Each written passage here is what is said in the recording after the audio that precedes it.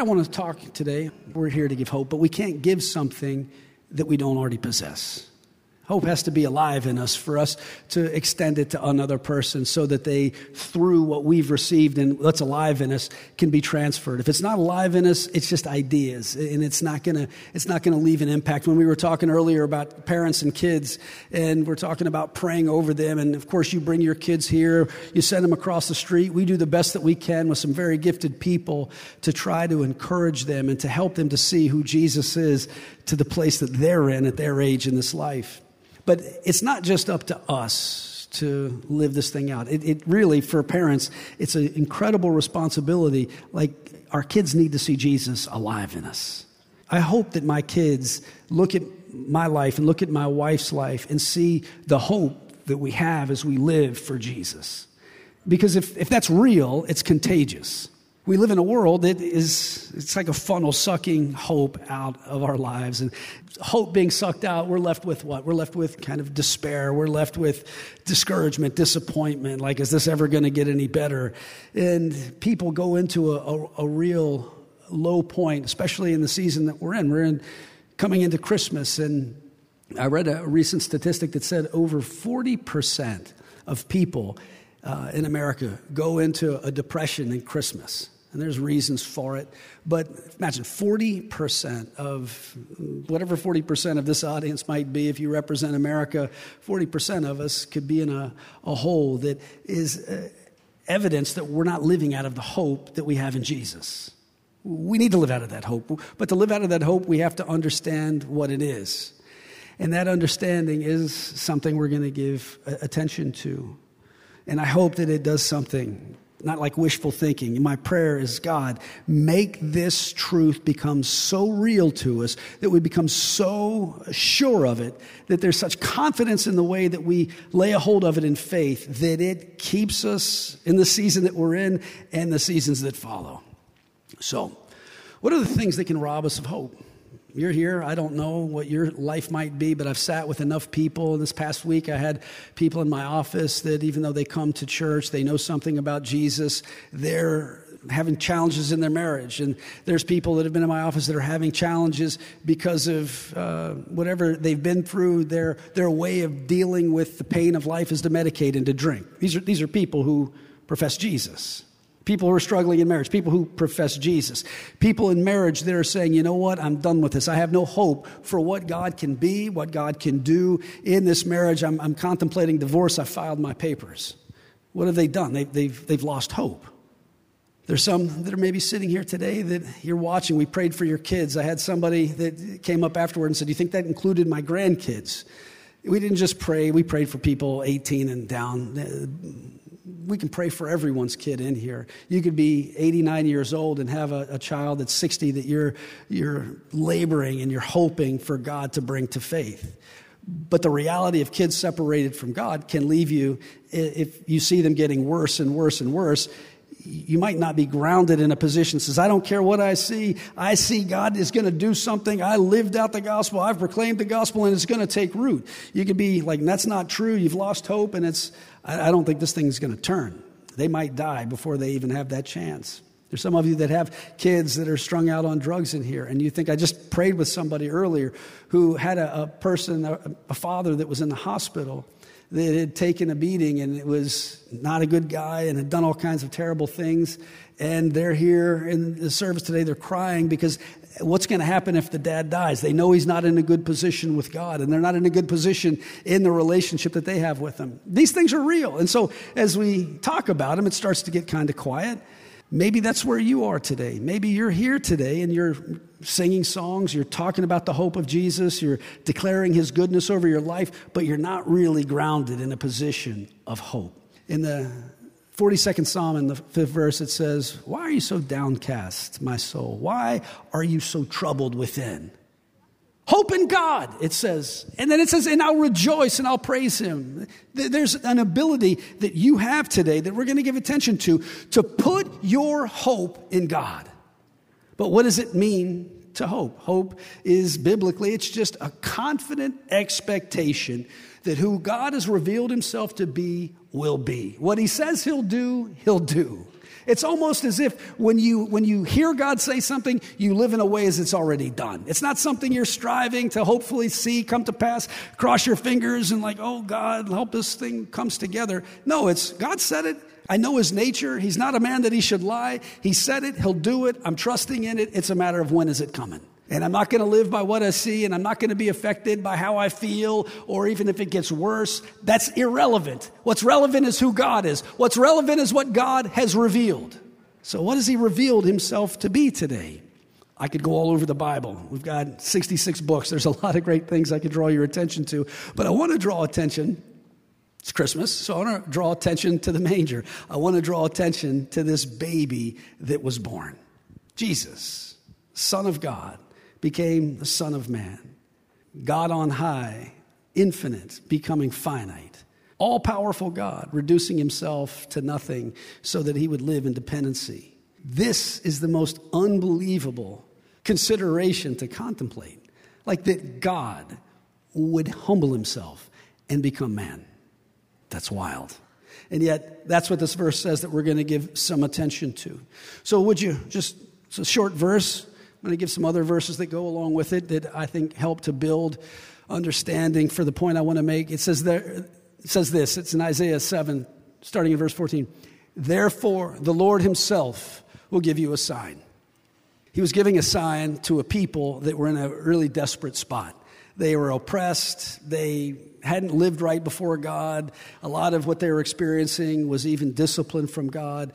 But they were being oppressed. They were being taken advantage of. They didn't have a lot of resource. And they needed something to hold on to. So God, he comes to them and he says, listen, this is what I'm going to do. I want you to anchor yourself in this truth, this sign that I'm going to give. The virgin will conceive and give birth to a son, and will call him Emmanuel.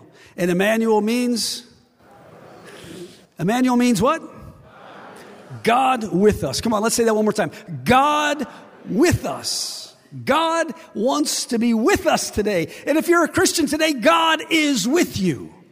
Notice I made a distinction because some of you are going to have to pay attention to what I'm talking right now. If I'm saying God is with us, it's not just in a generic way. Like, hey, we're all the children of God. No, we're not. We're not all the children of God. God's word makes that clear. Not everybody is a child of God. I'm not born into this world in a relationship with him. I have to trust Jesus so that that relationship can begin. That's true for every one of us. I became a child of God at 18 years old. My life was a mess. I was living in despair, lots of darkness. The revelation of who Jesus was became real to me. I put my hope in him, and boom, things changed. But God, even though he kind of maybe was alongside me, trying to encourage me to put my trust in him, it wasn't until I actually put my trust in him that he was really with me. There's a distinction. He's with us, but then he wants to be with us. It's kind of like earlier talking about the kids. We know him, but then we got to know him. And those of us that have come to know him, just the next few minutes, just think of these considerations and think of what you came in here with. Is there something, I mean, generally speaking, we're here, we love God, we're not completely so down in our mouth that we're sitting at home, huddling in a corner, sucking our thumb and acting like God doesn't exist. We're here today. So you're not fully full of despair, but you may have some sort of despair for some particular issue of your life.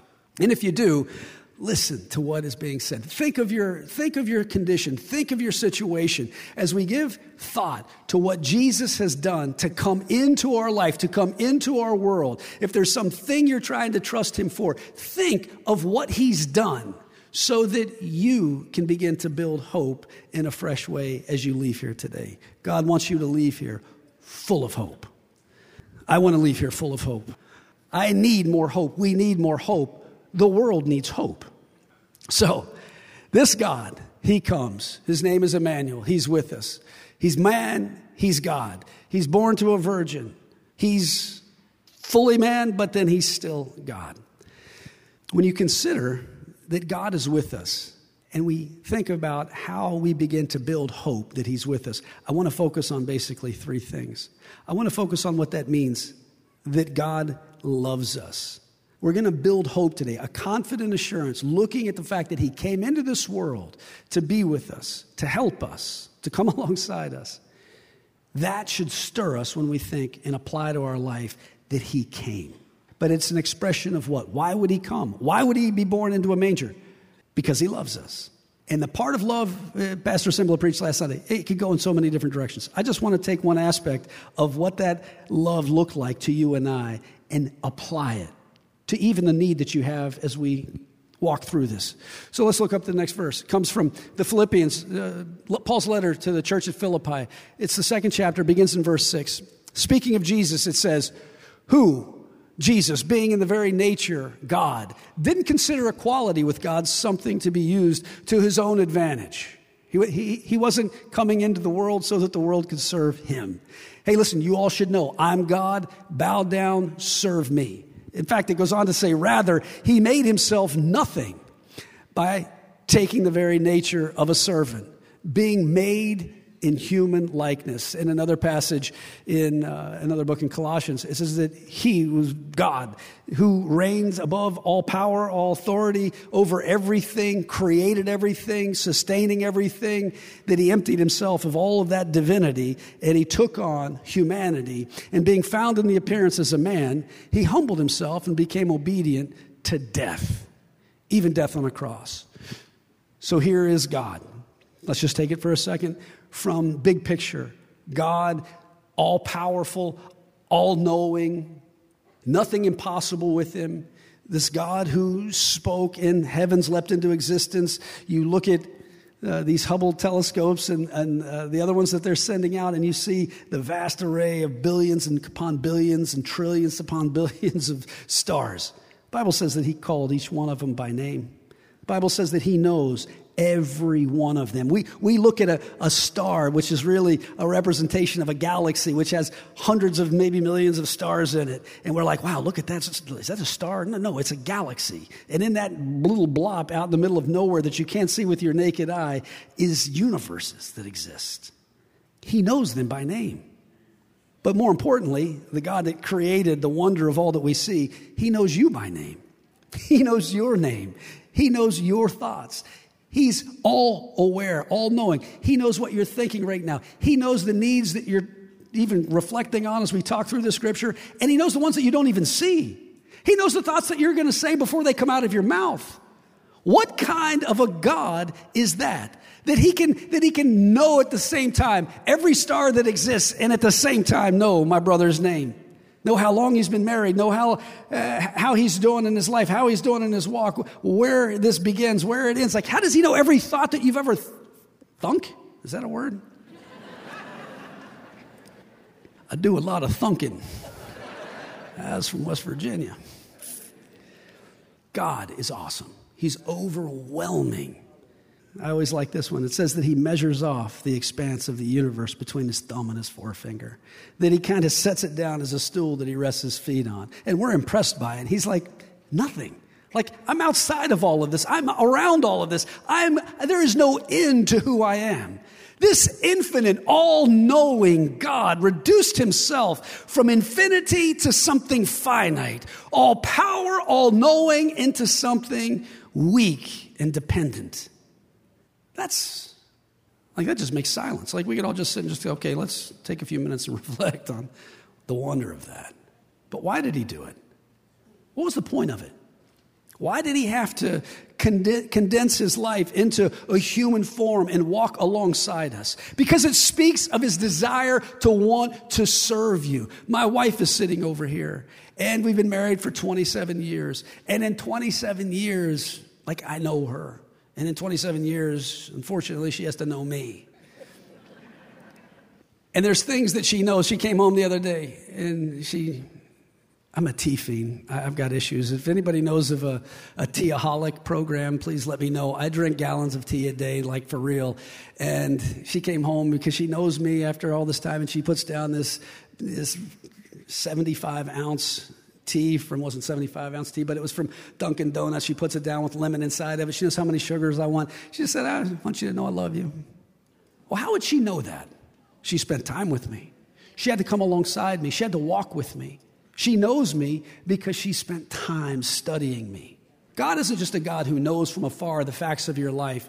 He came into this world. He dispossessed himself of all that being God meant, took on humanity so that he could walk alongside you and I and know the things that we need, to know the issues that we face, to even give consideration to how we try to process the struggle of living in a fallen world. See, because God isn't subject to things being fallen, and yet he let himself be subject to this world that we created. We created our fallenness. He gave us something perfect. He gave us something beautiful. There was nothing that was off. It was right in every way. And we took it and we said, thanks, no thanks. We create the mess. And he goes, wow. They're just going to take my love for granted like that, but look at what they just did. Now, if I'm God, just be thankful I'm not. I would have been like, are you kidding me? Done, start over, let's reboot. He didn't do that.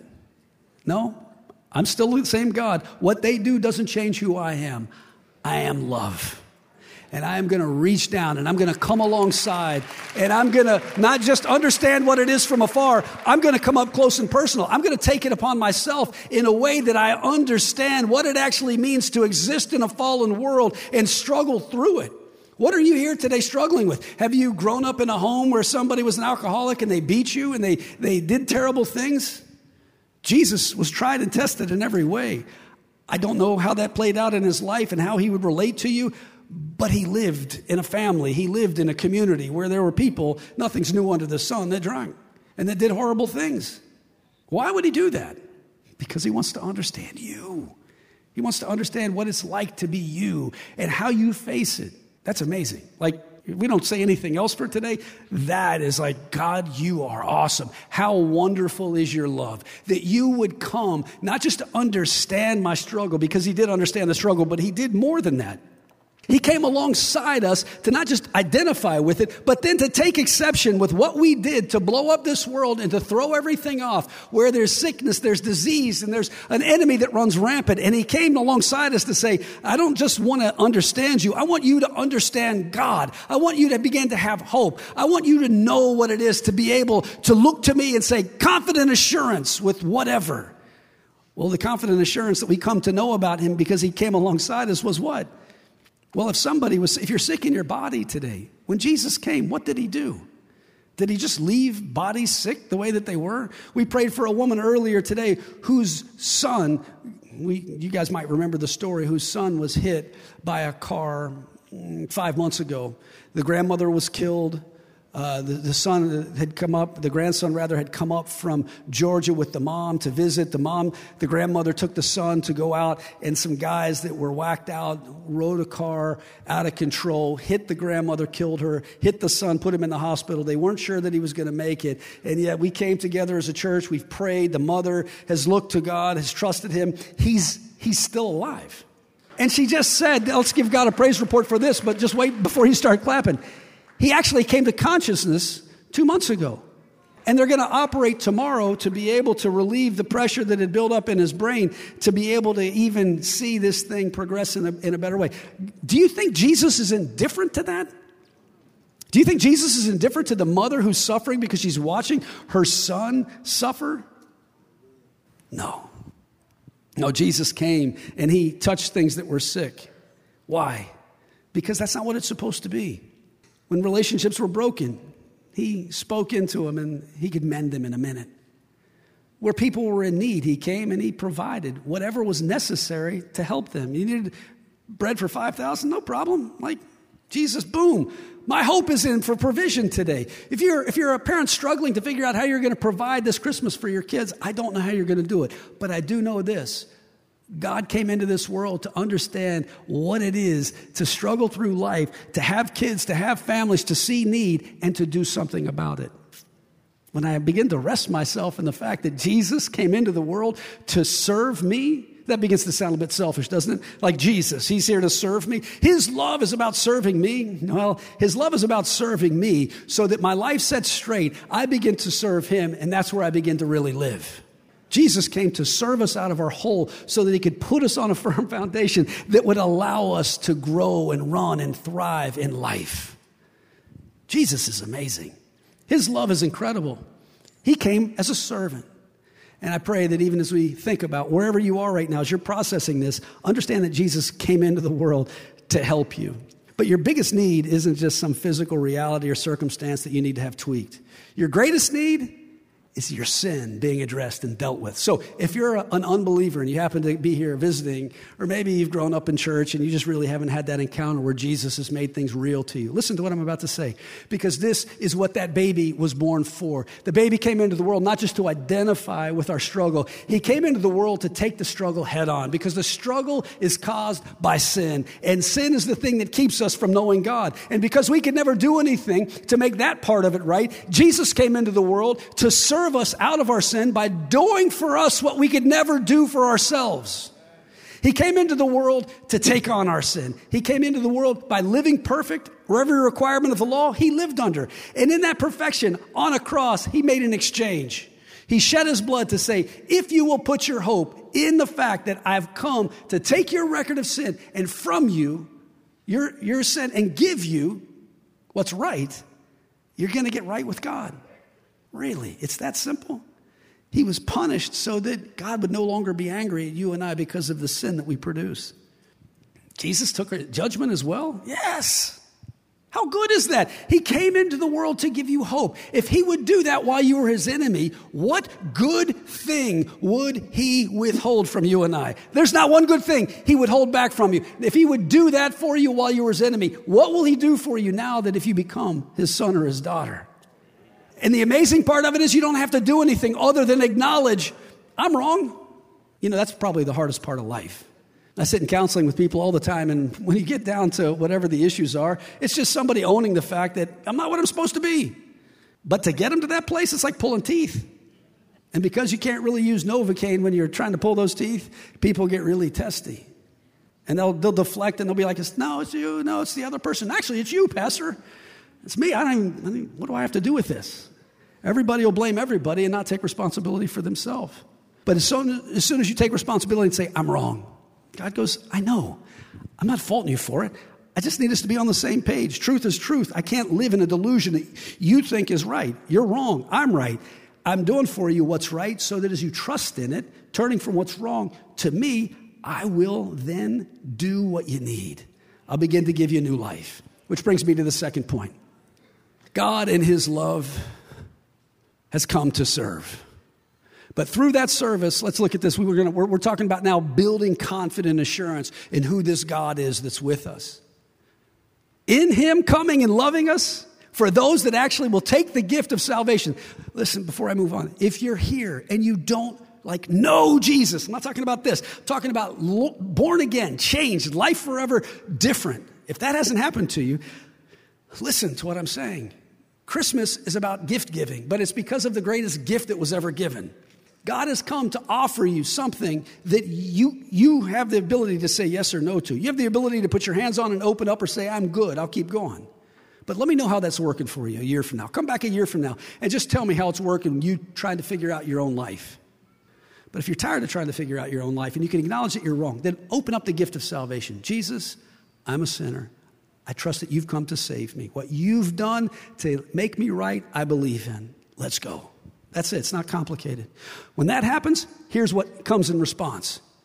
For he himself becomes our peace. For a Christian in here today, Jesus is your peace. The second point that I want to pound home today is this. I want to pound home that God can be trusted. Have a confident assurance that his peace is with you.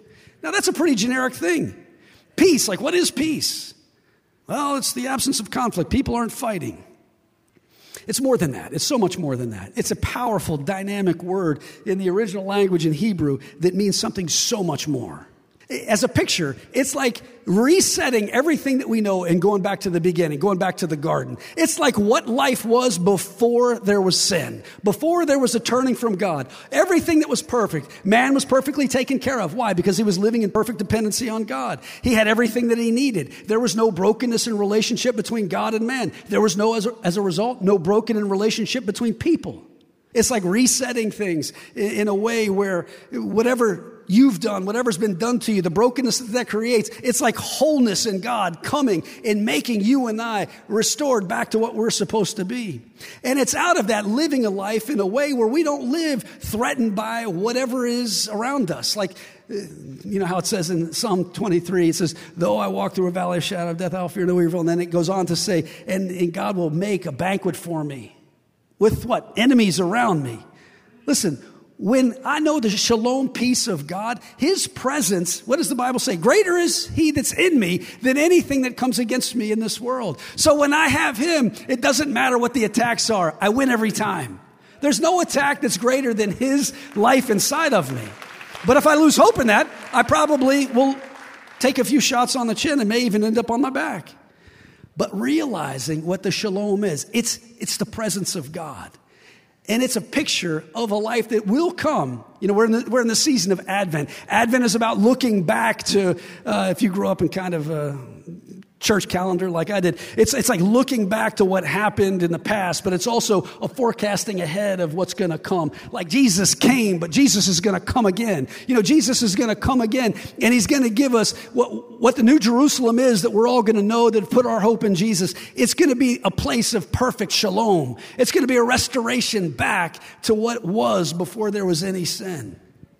And so, as a down payment, God has given you his shalom. Jesus is the Prince of Peace. And that Prince, when you put your hope in his love, he then takes up residence. His shalom becomes alive in you.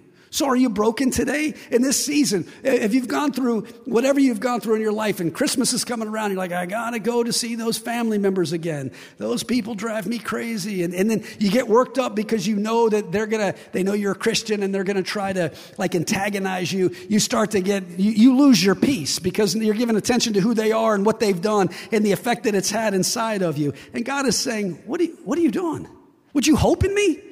Am I not greater? Do I not have the ability to settle you and bind together what's been broken? Can I not make you whole again? Are you going to let them threaten what I can be to you? Why do that? And why, as a result, be so anxious and so knotted up over a time where you can go and be with people and help to offer hope to them because they see you obviously holding on to hope. They see you holding on to the shalom of God. Shalom, his peace, his presence. Come on, this is good. Not because I'm like good in saying it, but this is God's word. He wants to be your shalom. Here, did you notice what my sister Rachel was saying when she was singing? She's like, I grew up she said this earlier in the service, I grew up in a very legalistic home. And she said, I can struggle with when I don't produce, then I feel like I've lost grace with God. Well, shalom is this. I'm at peace with God. I'm at rest. I don't have to strive anymore to try to clean myself up, to make myself what I'm supposed to be. And even though I'm not what I should be, the work is on him, and I rest in his work. I don't have to produce anything. All I have to do is hope in him, and he produces it in me. That's the wonder of religion versus relationship. Relationship brings life. Jesus brings life. Every other expression is religion, which is I've got to do something. And God is saying, would you rest at having to do something? Are your relationships strained? Shalom. I'll make those relationships right with you, for you. I'll work on your behalf. You know what's amazing about the body of Christ? Like I've got the shalom of God inside of me. Diane Rathjen is sitting here. I don't know her. I know her. We've spent a lot of time together, but she's from Florida. I'm from West Virginia. We're two different people. But I know her because the shalom, same shalom that's in me is the same shalom that's in her. And that shalom, that peace, that presence of God, it knits our hearts together in a way that even blood could never. Like shalom is this incredible, beautiful reality that you have in this season where we're celebrating the Prince of Peace. He's not just somebody who came. He's somebody who is alive inside. He didn't just come alongside us. He's now in us. God with us. That's amazing. That really, that's incredible. I want to look at one passage of scripture left. So the first reality is what? First reality is I'm hoping that this God that's with me, I'm hoping, I'm trusting, I'm confident, I'm assured that he's come alongside me to help me, to serve me, to give me what I need. But then the same God didn't just do for me to get me right what needed to be done. He's then given me what I need, his peace. His shalom is inside of me. And that takes care of everything. And it gives me hope because it's a picture of one day I've tasted it, I've experienced it, I know what's coming. So whatever's going to happen in this life, this is where this last verse comes in. I want to now get you to a place where you start to look at whatever the struggle is that you're facing, whatever the challenge is that's before you. Understand this. Focus. Have hope. Like the confident assurance that God doesn't want to just get you through it, but he wants you to get through it in a way where you are actually filled with joy. So often Christians are just the worst advertisement for Jesus. Better than some card you give to somebody and go, hey, here's the Christmas show, come, it'll change your life. Is Jesus is alive. Jesus has changed me. Do you know what he can do for you?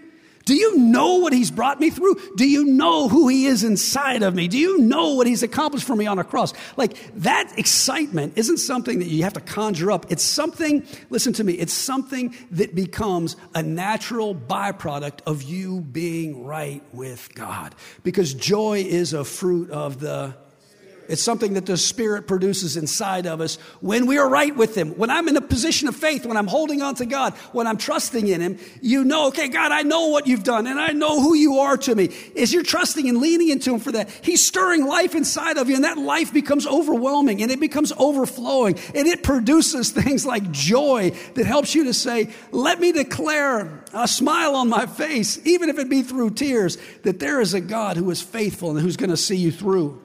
It says this, may the God of hope fill you with all joy. But how do you, God wants to fill you with joy. This is a prayer. God wants to fill us with joy in this season. But I've got to hope in him. He's the God of all hope. But if I'm not grounding myself in him, if I'm not stabilized and like this is who he is, this is what he's going to do, that joy will never come. And then we'll be depressed and we'll talk about Jesus and we'll come and sing some songs, but we'll walk out the door and our hearts will still be kind of heavy and a little down. But God is saying, I didn't come for you to be anything other than filled with jubilant expressions of my life.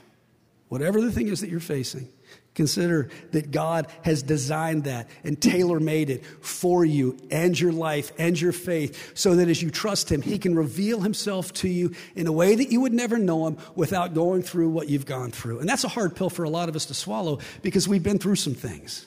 Like God's not the author of sin, but he certainly will use whatever sin is to work through it to reveal how good he is. Where sin abounds, grace abounds even more. God will be faithful to you if you'll begin to trust him. No, if God came into the world to set my life straight, to get me right with him, so that he could fill me with this peace, so that he could begin to move me through this world, that he would allow me to fulfill the purpose that he put me here for, and in that, he gets glorified. And in that, I find joy unspeakable. And goodness and mercy will follow me all the days of my life. How incredibly amazing is God? And how incredible is the plan that he has for you? Do you believe today that he's trying to work it together for your good? Are you excited about the good that he's working out right now in your life? Are you filled with joy, even if a tear comes, to say, it doesn't matter what I see or what I feel, God will be faithful. In the end, we have to know that God is with us. We have to be confidently assured that he is with us. He will never leave us. He'll never forsake us. Nothing in this world can ever separate us from him.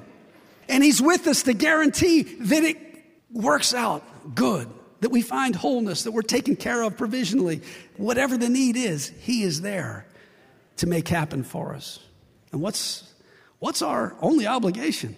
To allow him to do it so that we can start to go, Jesus is amazing. Jesus is good. How precious is Emmanuel, the God who is with us.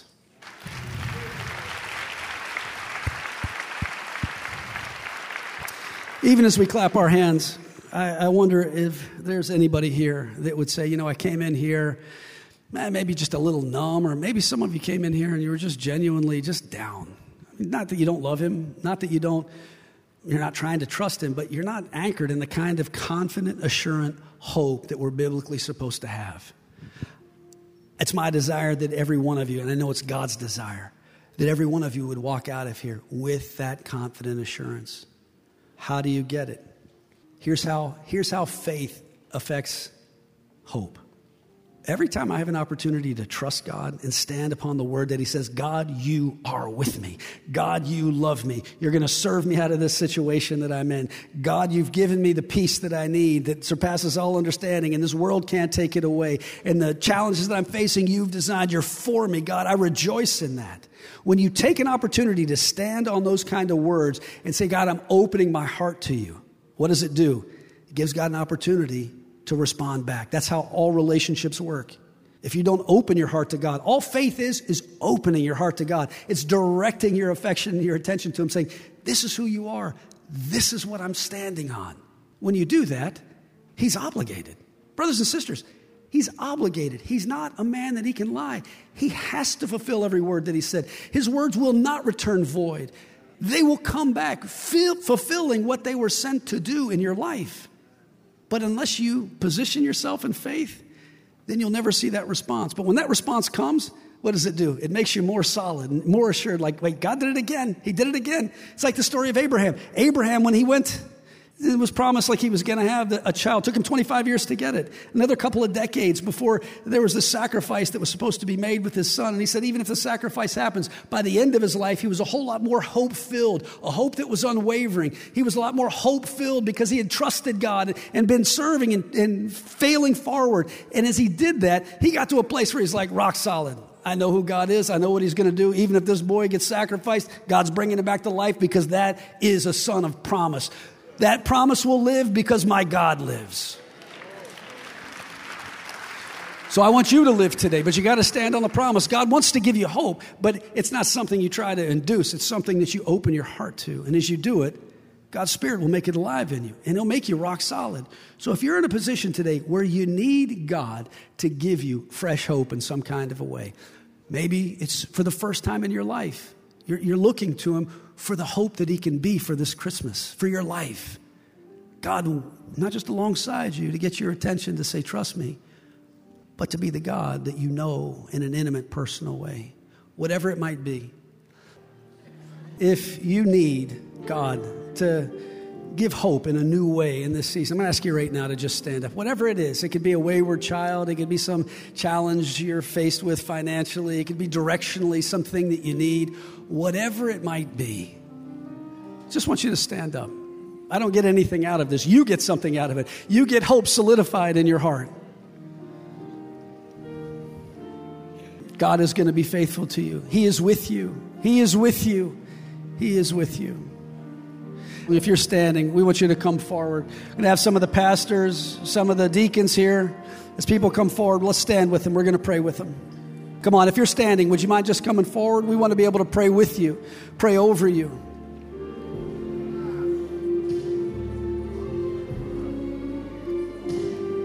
Has anybody that's come forward, have you come forward just like this is the first time you've opened your heart to the Lord and you're asking Emmanuel to become alive in you? Is that anybody here? I just want to make sure before I move forward and pray. I want to know how to pray today.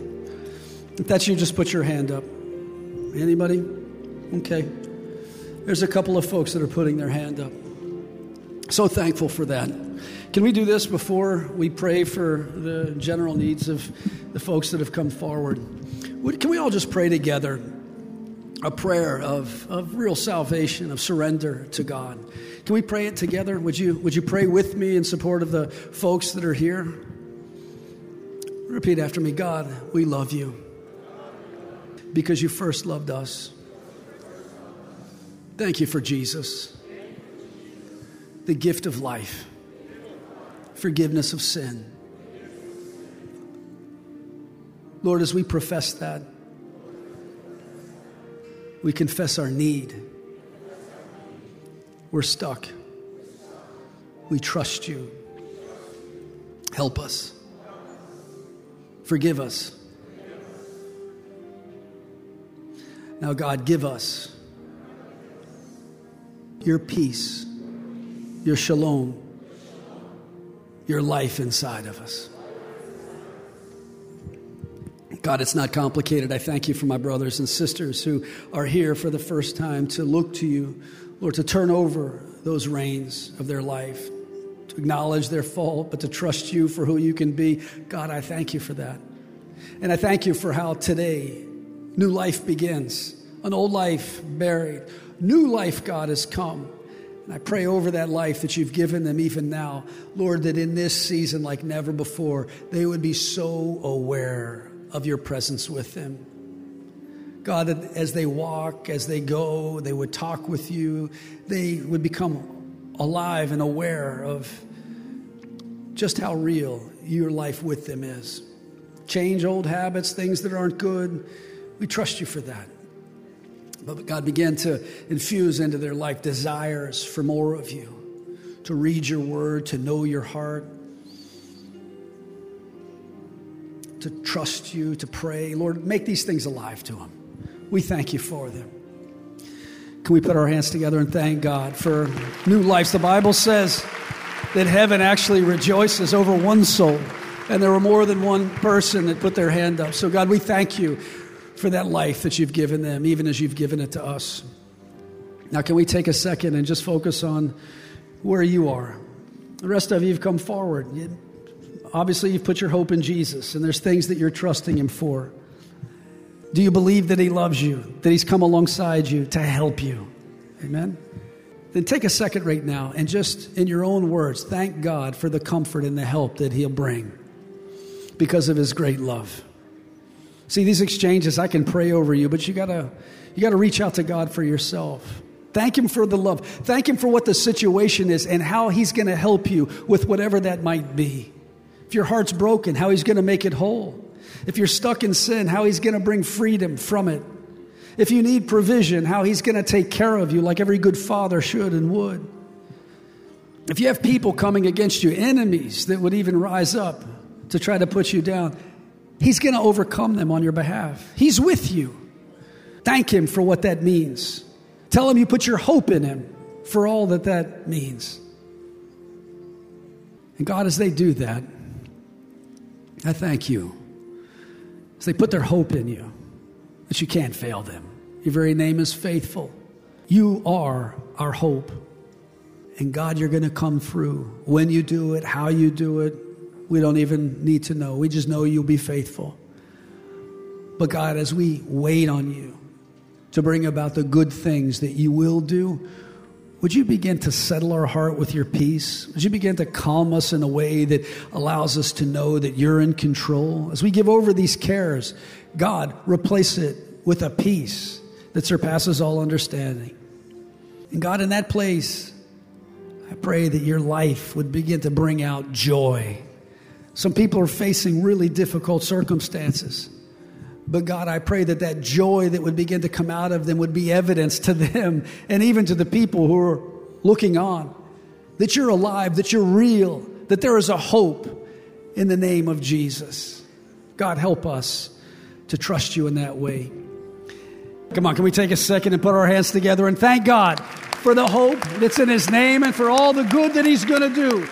Chin up, smile, rejoice in Jesus because he's going to be faithful. And a great way to rejoice isn't just to praise God, it's to show love to one another. Smile at each other as you leave. Tell them that God's going to be faithful. He's going to see you through. God bless you. Have a great week. See you Tuesday night.